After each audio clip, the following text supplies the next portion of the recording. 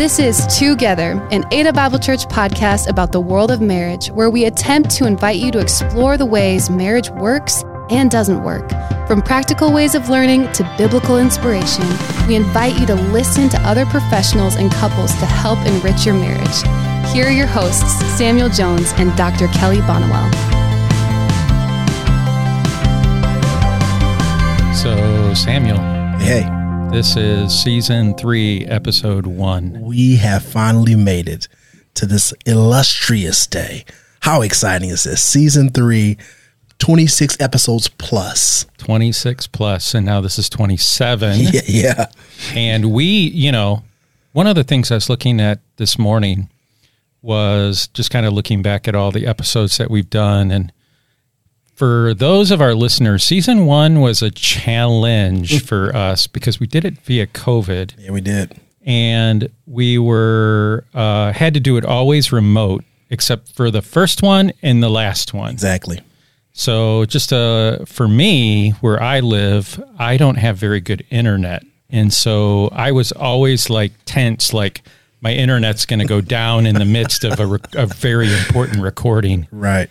And then we obviously created this really cool studio here at Cascade Campus. And so I was looking back at Season 1 episodes, and I was wondering what some of our listeners maybe haven't ever listened to those. Yeah. Right? Yeah.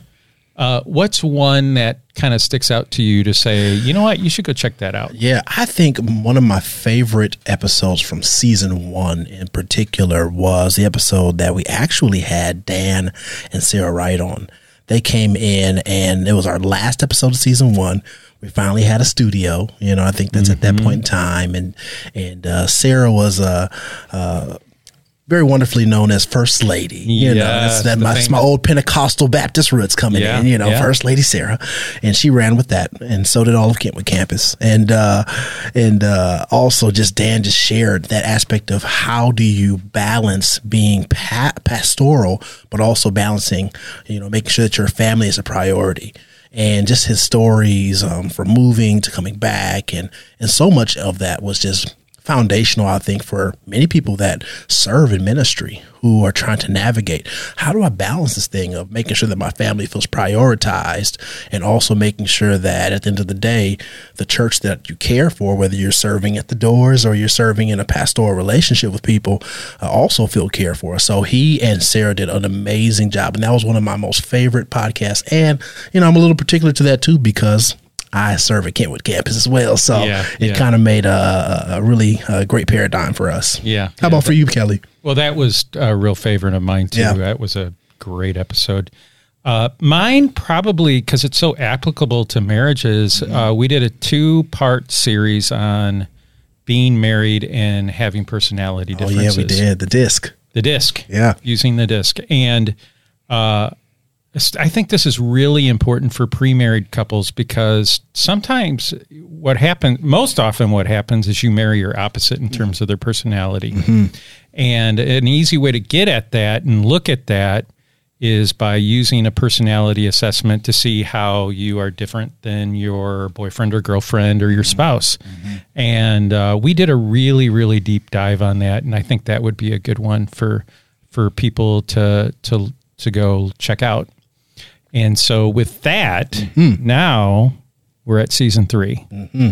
And we have put together, I'm really excited about Season 3. We have a lot of great guests. There's some themes that I'm looking at that are kind of being threaded out throughout it. Sure. One, a big theme that people will hear this season is what it looks like to deal with grief and loss and then getting remarried. Mm-hmm. Yep. And then the other one would be, which I'm really excited about this topic, being kind and being friends with your spouse. Your spouse, yeah. What are your thoughts about that? I think those are going to be awesome podcasts for our listeners to check out. And I also, want to, put a little marketing out there for those families who aren't what we call the traditional family, those families that are blended. And I think the blended families, they're going to hear several voices through this season that have maybe an experience that's close and near and dear to their hearts. And so really excited about those and so many other couples that'll be a part of season 3. Yeah.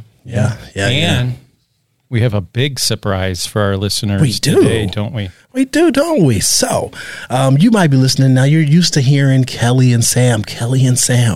Well, guess what? We have a wonderful person who has agreed to come on as an additional co-host to Together. What? Yes, an additional co-host. So this is like frontline Ada Bible Church, United States of America, worldwide news right here. Yes. And so I just want to introduce to you, this person's going to tell a little bit about who they are, but I want to introduce our newest co-host to Together, Rachel Norton. Rachel Norton, welcome to Together. Welcome. You really built that up, Samuel. This is quite an entrance. Yes, happy to be here. Oh, Rachel, this is great. Just Rachel, if you can, just give a couple minutes. Tell the people who you are, what you do with Ada Bible, a little bit about your experience. Share who is Rachel. Sure. I've been around Ada Bible for about 7 years, and I joined staff 4 years ago after being involved with women's groups. And when I joined the team, I started as a women's ministry director, overseeing the groups at the Cascade campus. But then we're really involved with all the women at the campuses, and a lot of those women are married. So interacting with a lot of women, but a lot of couples over the years, and just seeing God build up families through groups, through just one-on-one connections, discipleship, leadership development. It's been a lot of what I've been involved with. Wow, that is awesome. That's awesome. So what brought you to this work? I know you've shared a little bit with us about your history before Ada Bible, but what really makes you passionate about the work that you do?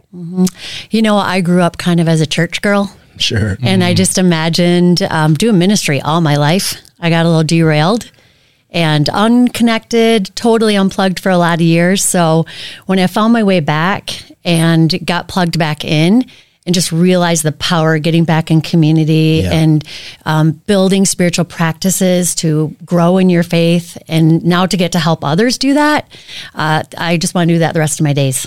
Wow, that's awesome. That's awesome. There's so much more. I know over this season we'll get a chance to know you even more, and our listeners will get a chance to hear from you.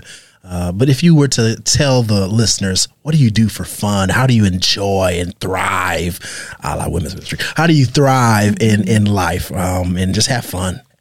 What does Rachel do for fun? Well, a lot of the work I do here is what I do for fun. Okay. But I mean, I go out for coffee, as part of my job. So I do that with friends a lot too, outside of Ada Bible, and just building relationships. John and I are part of a friend group that formed before we even had kids. And so we've really done life with them. So a lot of what we do together for fun is with them. Travel with them. We've got cabins with them. So that's been a treat, their family. Awesome. And you're married.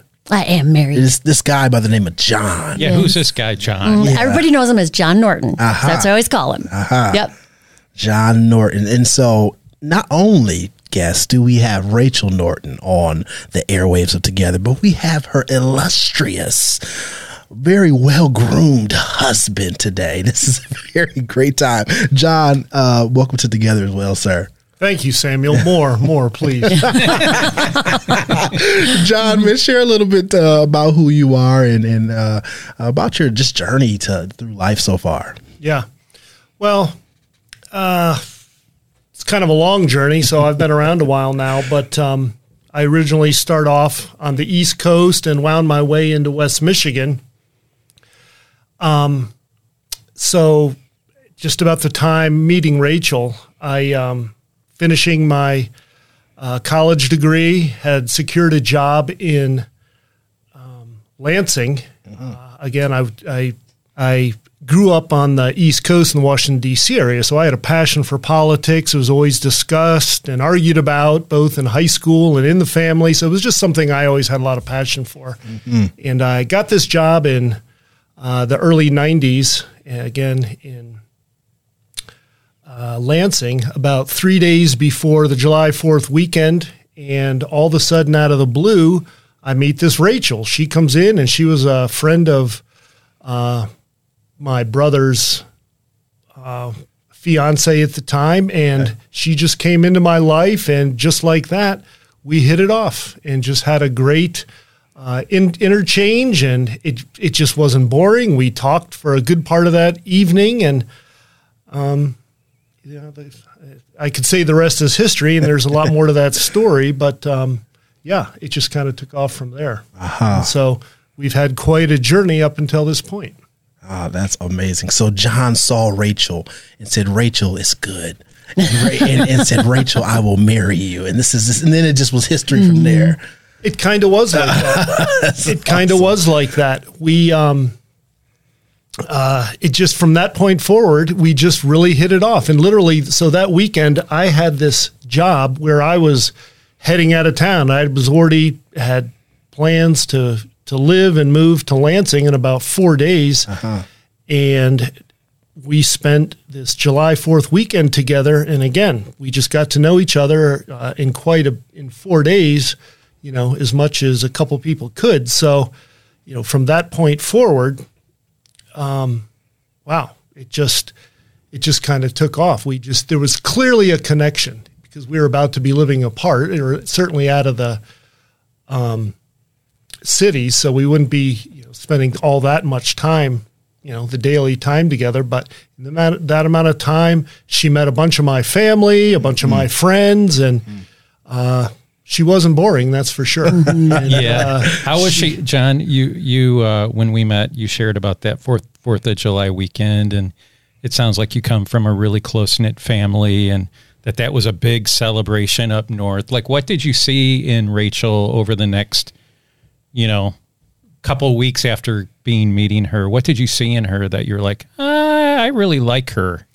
Well, from the get-go, we just really connected. I mean, we both like to talk. Rachel's not afraid to keep up her end of the conversation. Hey. But either am I. So again, it was, without stepping on each other, we were just able to really, she was just very interesting, to me. And we just seemed to be on the same level.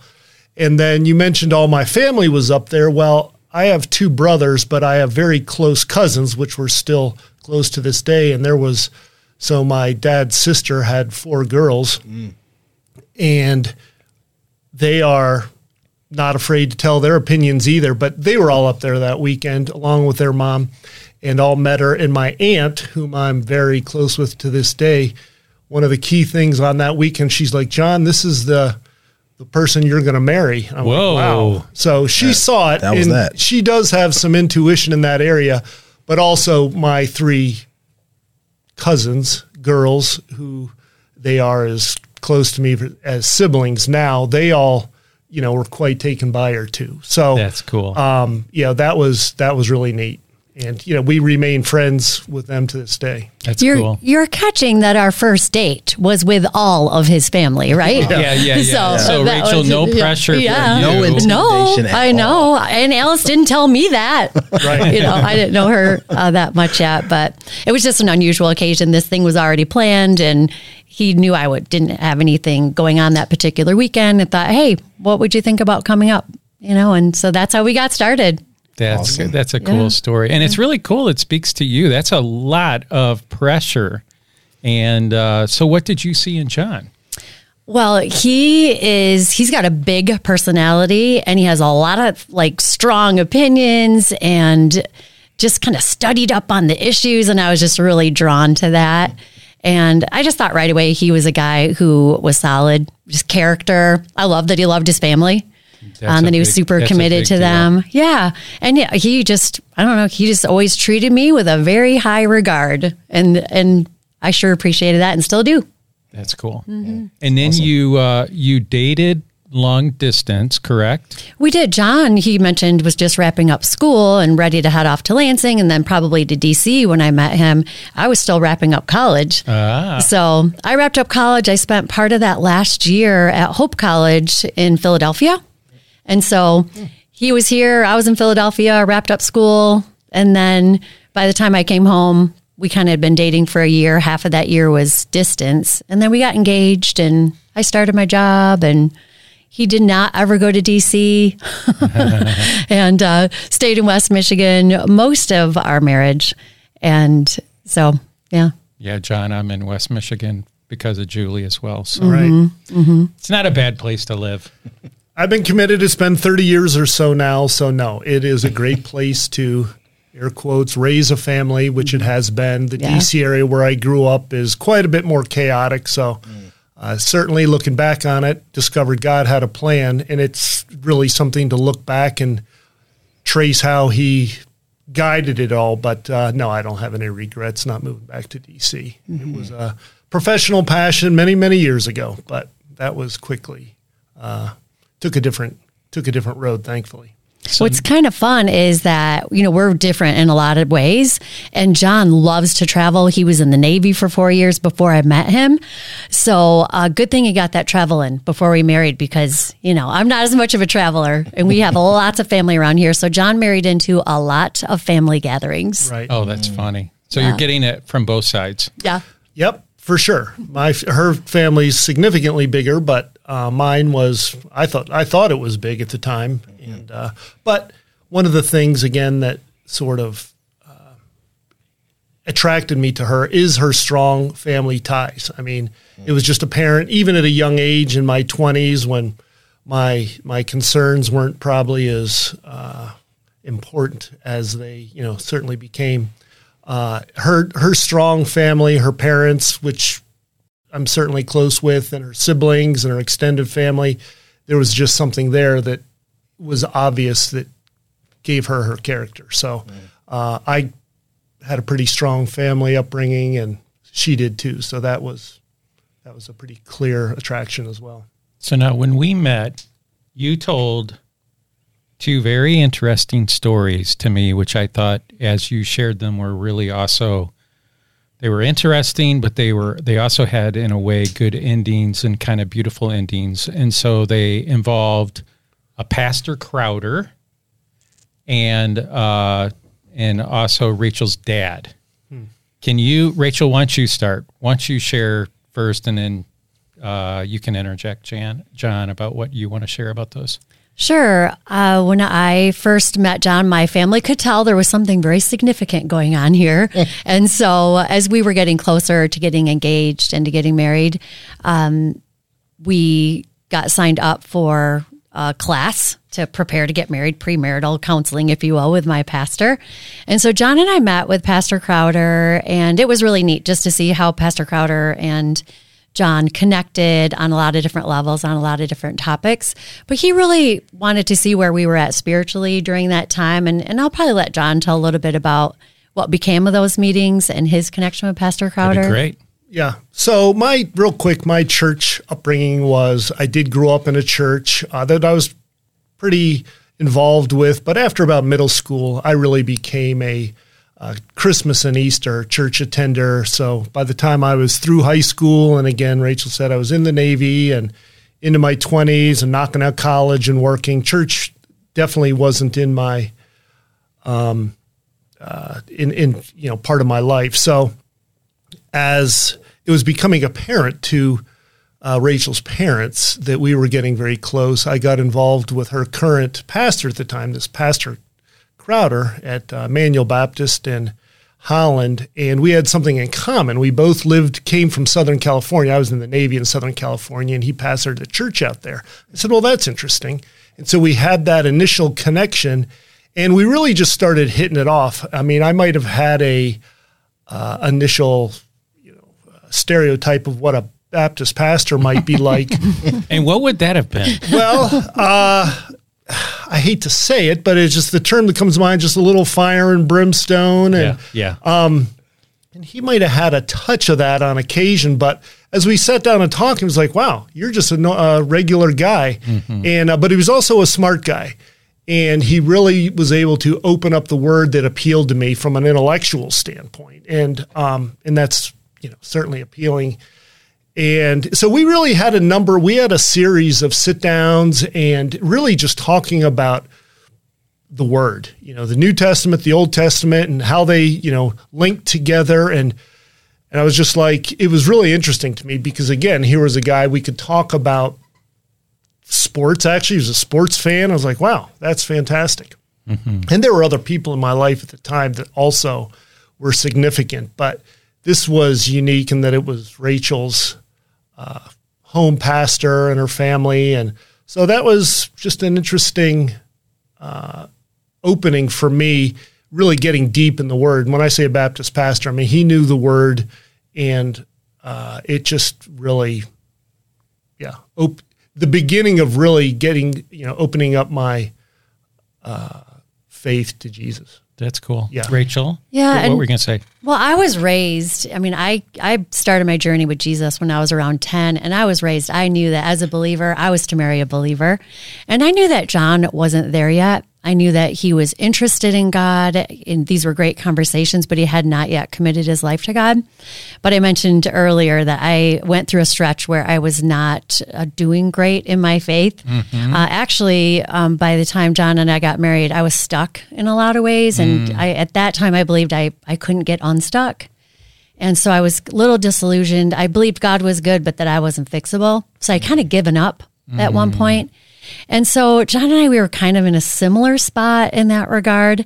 And so we're going through these classes. And then when it came to that final meeting with Pastor Crowder, he said to us, it has been great getting to know you, and you, John. I love these conversations. And he said, but I want to let you guys know, I made a commitment to God that I would only marry people who were already committed to him. And so I'm not going to be able to marry you guys. But I want you to know, John, my door's wide open. If you ever want to talk to me, let's pick the conversation up where we left off. And so many things hadn't fit. And when I saw Pastor Crowder do that, I thought, now that fit. There was something, that he would follow God in that way. Because, my family, they were kind of leaders in the church. And this would probably, invite some conversation and things. So, but John and I did go on to get married. We got married by my former pastor in a different church. And I remember that day, I saw a look on my dad's face. I know that this wasn't his dream come true. He liked John. He'd actually taken him on a golf trip one time and before we got married, and just shared, his desire to see me, married to somebody who loved Jesus, and that he desired, that John would come to know Jesus personally. So I saw in my dad a real trust that he wasn't there yet, and I was making this commitment, and he just supported me. And I think he loved me well. He loved us well when we were making a decision that didn't thrill him. And your dad walked you down the aisle. He did. Right? Yeah, and they sponsored a beautiful wedding. Yeah. Yeah, that was a beautiful story of grace.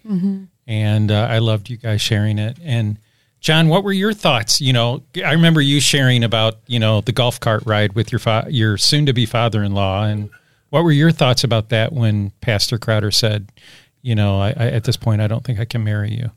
Well, it was I probably took a little offense to it at the time, slightly. But in fairness to me, what I am known for is I am a slow to commit guy in a lot of areas of my life, always have been. So I need every single last bit of facts and data before I can get to the table. So it's just one of those things. And I've worked on that over time. But it was, I probably didn't understand it at the time that clearly, but to the part that Rachel mentioned about spending time with her dad, we went on this pretty uncomfortable golf outing, just the two of us. We did 18 holes down in Borculo, Michigan. Didn't talk about anything meaningful really until we left and we're driving home, and he said, and I do remember these words pretty clearly, you and Rachel are getting pretty close. And I kind of copped to, we're probably getting close to becoming engaged. And he said, well, Rachel was raised in a certain way, and, she was raised to believe Jesus is at the center of her life, her family's life, and certainly at the center of marriage. And, I understood it intellectually, but I hadn't gotten every last bit of information probably as I look back on it. So I didn't commit at that point, but I appreciated his saying that and really respected certainly his love for his daughter. But I just said, yep, I understand. I'm working my way there. I'm just not quite there yet. And again, like Rachel said, we did get married. He walked her down the aisle, and then there's more of the story after we got married that, you know, I did eventually come to Christ within the next, I want to say a couple of years, but somewhere in that. But again, I still needed, it was a journey for me. I probably had to expunge a lot of things in my life, and it just, yeah. Yes, that's an awesome story. You know, I think about the scripture that says, and the two shall become one. And also think about the scripture that literally says, and you leave your household to cleave to one another. It's one thing to go through the premarital process and, you know, get everybody's approval and try to make sure everybody feels like they can put their faith in you, that you would take care of your spouse and all those things, right? But once you get married, there's this next level of commitment that often happens, right? And there's some things that you find out, you're like, oh, okay, I didn't know that before. And there's some things like, oh, yep, okay, I can get really strong at that to really care for my spouse well. For you both, you know, and Rachel, feel free to go first. What helped you grow in your commitment to your spouse after you crossed and jumped the broom, or after you crossed the sands of marriage? What helped you grow in that commitment to John? Well, you know, when we were newlyweds, I went through something pretty hard, and just being in it with John and his support. I got a call when we were newlyweds, and I got word that my parents were going to be divorcing. And I'll even get choked up now. It was like one of the hardest things. And John was just tremendous support during that time. That was the last thing that I had expected. And so I think we kind of got pretty, you know, deep in our trust for one another early on. And, you know, that actually became a big part of our marriage story, with some ways God worked after that hard thing. That's really beautiful. Yeah. John, go ahead, Kelly. Well, on that note, we haven't brought this up. Rachel, how long have you and John been married? Almost 30 years. Yeah. Wow. Long time. Yeah. Long time. Yes. And you mentioned that story about your mom and dad getting divorced, and John just being a stable force for you, and that, you know, because not all spouses would have been that stable force, right? They would have not been there to offer emotional support, or just be like, get over it, it's not that big of a deal. But that's a really cool story, and how it solidified your relationship with John. Yeah. Well, I'm going back and just trying to think of the circumstances. I don't want to, I mean, certainly was there for her, but it was a tough time. And again, the way I am is to look at a situation from, of course, I'm an outsider to their marriage, and I can look at the circumstances on either side, certainly not wanting to take a side in that very difficult time. But, you know, I would look at it as, you know, what, certainly there for Rachel, maybe not in the ways I need to be, but, yeah, it was, you know, and still remains a tough time just for certain times. And, you know, but I want to say as an outsider can look at the circumstances revolving it, but it was, yeah, I guess not getting too much stuff. It was a tough time, and I certainly hope I was there in a meaningful way. Yeah. Yeah. And you know what I hear, that just hearing you dialogue back and forth, John and Rachel, sometimes there's this adage where, you know, men are not emotionally available, but guess what? Even if they're not emotionally, in some people's perspective, available, they're mentally available. And sometimes that mental capacity in that space to give thought or give word or give encouragement, or that affirmation that lets you know that, hey, I'm there for you when you're having a difficult space, is something that we need to, you know, be encouraged by, from men or from women on both sides. We're both made differently and created uniquely by, I guess, what God has said. And so in that space, I think what I acknowledge and what I hear is this story of when Rachel's parents were going through a very difficult and tough time. John, you being like, you know what? I was there, you know, mentally, and there to support my wife. And then Rachel just affirms that. And I think that most of our marriages and today need to hear that, you know, the unique makeup of how our spouses are, you know, and gladly walking into that, gladly trusting that. And in that, we're all still learning how to help our spouses in one way or another.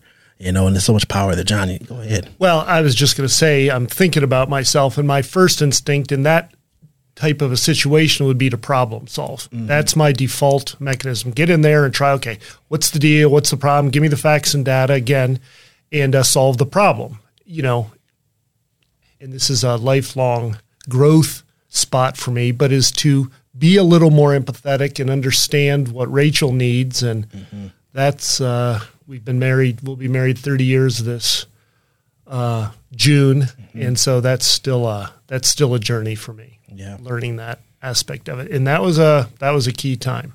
John, that's all a journey for us guys, I think. I think most guys go to problem solving when they hear a problem. At least I do. Yep. And versus maybe a listening ear. And I'm still learning that. And, I just appreciate your vulnerability about that. So I want to go back to something, John, with you. So now we're going to talk a little bit about, with all of our guests, we talk about like what were certain marking points in your relationship or a marking point for you personally. And you alluded to a very, very key marking point, and that is coming to faith. Can you talk about like how that happened? So answer, how did that happen? And then what were the repercussions of it, the positive repercussions of that? Wow, that's a pretty big question, and try to boil it down because I could go off on a lot of rabbit trails. But like I said, I like to gather a lot of facts and data, overly so. And so there was a lot of people. So from talking with Pastor Crowder, which went on for quite a while, and he was just somebody I really came to respect, and certainly from his knowledge of the Word. And we were involved in another church, big church, and there was just a number of people there. We started to get involved with some men's small groups. That might have been early on, but some other things. I was in the Navy Reserves at the time, and I remember this guy. He was never afraid to talk about his faith. I mean, he would just, if I wanted to talk about something surfacey, sports, and no, he would keep bringing it back to his faith. And he was just one of these guys. And there was a number of people along the way who just stuck out to me. Just what is this crazy thing? This belief in Jesus. And so I just remembered a number of people along the way. And there was another one, kind of a political hero of mine, back in the day, a political consultant, and he came down with cancer. Ultimately died in his mid-40s. He was a key part of George H.W. Bush's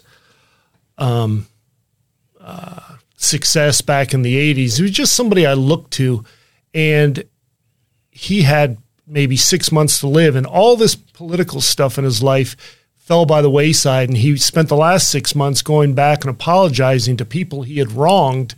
And it was just another one of those markers along the way for me until I get to the point of a pastor that I became friends with, another regular guy, surprisingly enough, just wasn't a Christian. It was just a regular guy who, had some stuff in his background. Like, wow, you had some stuff too, because, I had some wild times.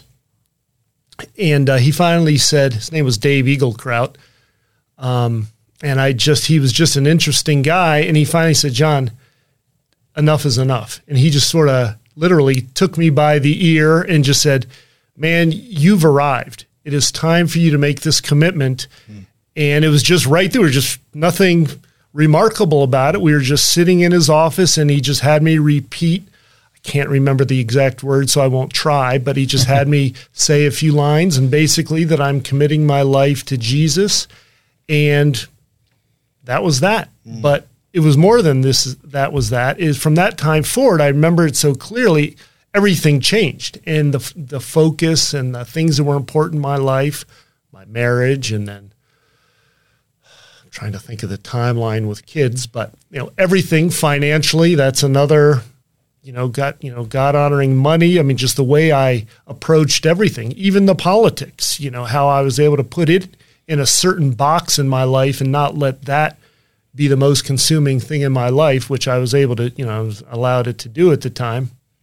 Politics was almost all-consuming at times in my life. But, and it just from that point forward, every important aspect and unimportant aspect of my life was measured against that relationship. So, good. Good, John.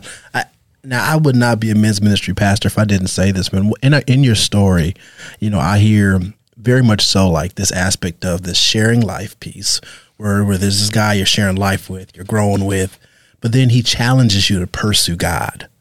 And in pursuing God, that meant that, hey, not only do you just say this thing that you believe in Jesus, but like there's this commitment that you have in your life that when you really want to grow in your faith, it is a little bit of Bible reading. It is a little bit of sharing your testimony. It is a little bit of having what we call chair time, and like hearing that, I also heard this piece of investing in others, we call it SPY, but like in it, like I hear that connective piece of even how we do small groups with men at Ada Bible Church and how powerful it is to continually have people in your life that are discipling you, and it allows us to then be disciples to others. And that's the beauty of having a relationship with Jesus, is we get to repeat these aspects. And I know, Rachel, you're smiling because you know this stuff, but I think that that's a key part of everyone's faith journey, is that they have someone to share life, pursue God with, and invest in other. That's a piece of what we do. And it's so amazing. Rachel, for you, what was this turning point, this marking point, in your marriage, that you can look back on? Well, a couple years after getting that hard call about my parents divorcing, my dad met someone. And at first I thought, well, that was kind of not great because my parents are probably not going to get together. This seems like something's going on. And my dad met my stepmom, Barb. And part of how we found our way to church is my dad and stepmom started praying for us.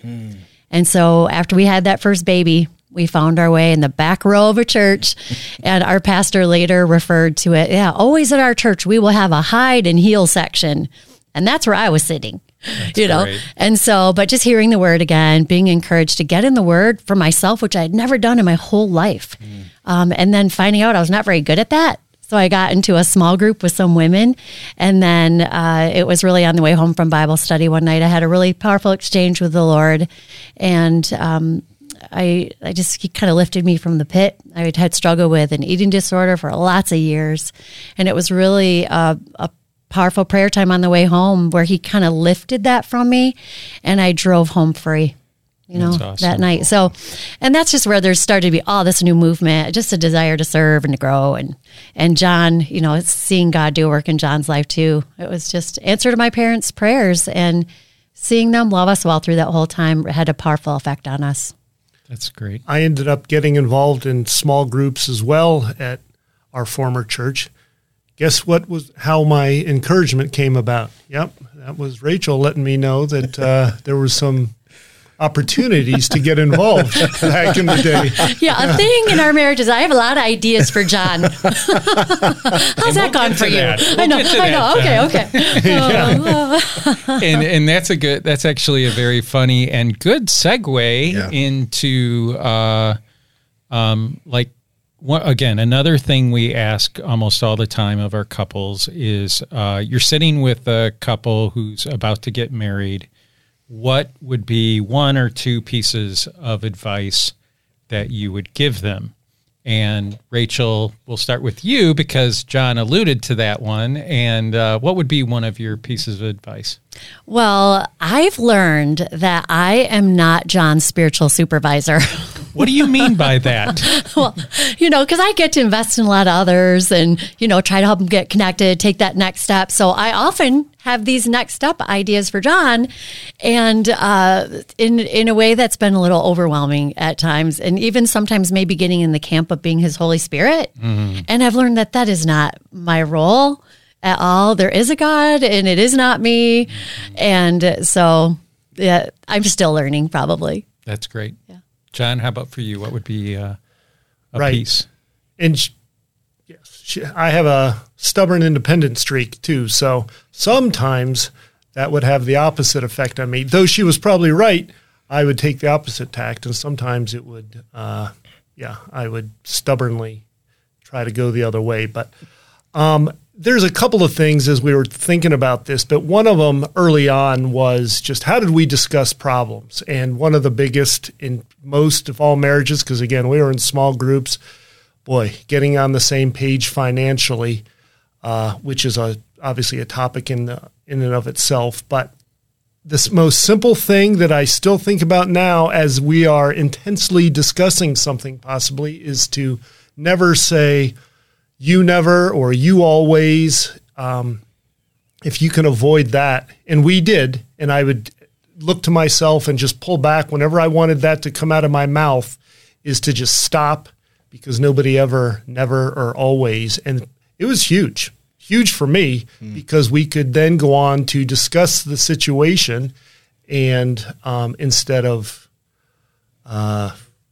assign, because that's just a character assassination and it's just trying to score points. So that was a big one for me. Yeah. And that definitely happens when, I've been there, done that. I've done that. And that happens when you've got a lot of energy, you're angry, and then you might even say some other regretful thing. So that's a great one. Yeah. What's one more from you guys? Another one is, I think, to have room and like give permission for the other person to be passionate about things you are not passionate about. Mm-hmm. And we can even spiritually, we can be passionate about different things. And I think in that we've just been great compliments to one another. And I like to call John my co-leader. So, right, we're in different places, maybe even in the work. And I like bringing that into ministry too with all the women's leaders, like really considering the co-leadership that's going on in homes, no matter who's showing up at the meeting. Like what would be an example of that you saw? It could even be like a personal interest, like a perfect one for me. I love golfing. And Julie gave it a college try for about 4 years. And one day she just looked at me and she said, "You know what, Kelly, I would rather pull weeds on a Saturday than be on a golf course." And that was my clue that, yep, Julie and I are not going to share my interest of golf. See, Julie and I can be friends. Yes. Yes, totally. So I think John's super passionate about sports and he even likes action films and all this stuff. I don't do any of that stuff. And so he doesn't expect me to enjoy those things with him. Yeah, and she does. She just allows me to do it. I do it. I've got some close guy friends. We hang out and we do some of those guy things together, and it's fantastic. She just lets me do it. We do the things we share together. And I would just again go back to and add, one of those things is how important it is just to be on the same page about. I just want to say the finances, because as we were talking about this, there was a period we had a tough time financially, job loss, Great Recession, and all that kind of stuff. A lot of details there, but we solved it by being living below our means was one. I don't want to sit here and give financial advice, but just being on the same page was critical because it affects, I think, just about every other area of our life. So the way we spent money, even in our leisure time and just some other areas. So I just want to get that plug in there. But yeah, I'm grateful to Rachel because she didn't want to be my spiritual advisor, but she, at this point in her marriage, she doesn't have to say anything. I know when she didn't have to say anything and she didn't have to give me an eye or anything. I know. And it just allows me to think it through and I can come back, in a different, it doesn't have to be said. Yeah. John, I'm so glad you brought up that money part.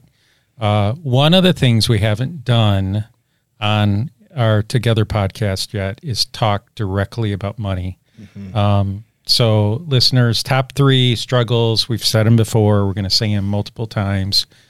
Communication, sex, and money. Mm-hmm. And we've talked about communication. We've talked a little bit about sex, but we really haven't directly addressed money, and we got to get at that one. So, yeah, we do. So, as we're wrapping up, I have literally one last question I want to ask you all. Kelly and his wife have been married for several years. Me and my wife are going on year 8. You all 30 years of marriage. Maybe if you were to tell our listeners this one word that just captures that 30-year marking period of marriage, it's kind of think on your feet type of thing. What's that one word to you that says, after 30 years of marriage, this is the thing I've learned, or after 30 years of marriage, this is our one word or my one word for our marriage? Rachel, what do you say is that one word maybe that just categorizes 30 years of marriage? Well, it's 2, Samuel. Yeah, please. I say not boring. Okay. Because he's not boring. We are not bored yet. Like, I'm still learning things about John. Yeah. And I think he's still learning things about me. So, sorry, you're getting 2 words. Oh, that's beautiful. Not boring, Rachel. Mm-hmm. John? Yeah, I'll just say friendship. Yeah. I mean, after 30 years, I think we're each other's best friend. We each have other friends, Rachel's girlfriends and myself, the guys. But at the end of the day, after that, I just think we're empty nesters now too. So I was a little bit nervous how that was going to go. It's fantastic. Wonderful. And what keeps it going is our friendship. Wonderful. That's amazing. Not boring friendship, even after empty nesting. Amazing. That's a great story, y'all. And I love it. Love to hear this for all of our couples. And even if you're single and you're listening to this podcast, I hope you enjoyed John and Rachel Norton. You'll hear more from Rachel in the future here soon. And Kelly, this has just been an amazing podcast. And I hope that this is just a preceding thing to season 3. And if you have not listened to us before, make sure you go back and check us on Apple, Google, Ada Bible's app, and so many other platforms for our podcast. Otherwise, we'll be listening, and hopefully you get a chance to listen to us again in the future. Thanks for joining Together. Thanks for listening to Together. We hope you've learned a thing or two. If you find the podcast helpful, please go to Apple Podcasts, Spotify, or your listening platform, leave a comment, and give us a 5-star rating. If you'd like more information on Ada Bible Church and its ministries, or someone to pray or dialogue with about your marriage, go online and check out our website at adabible.org.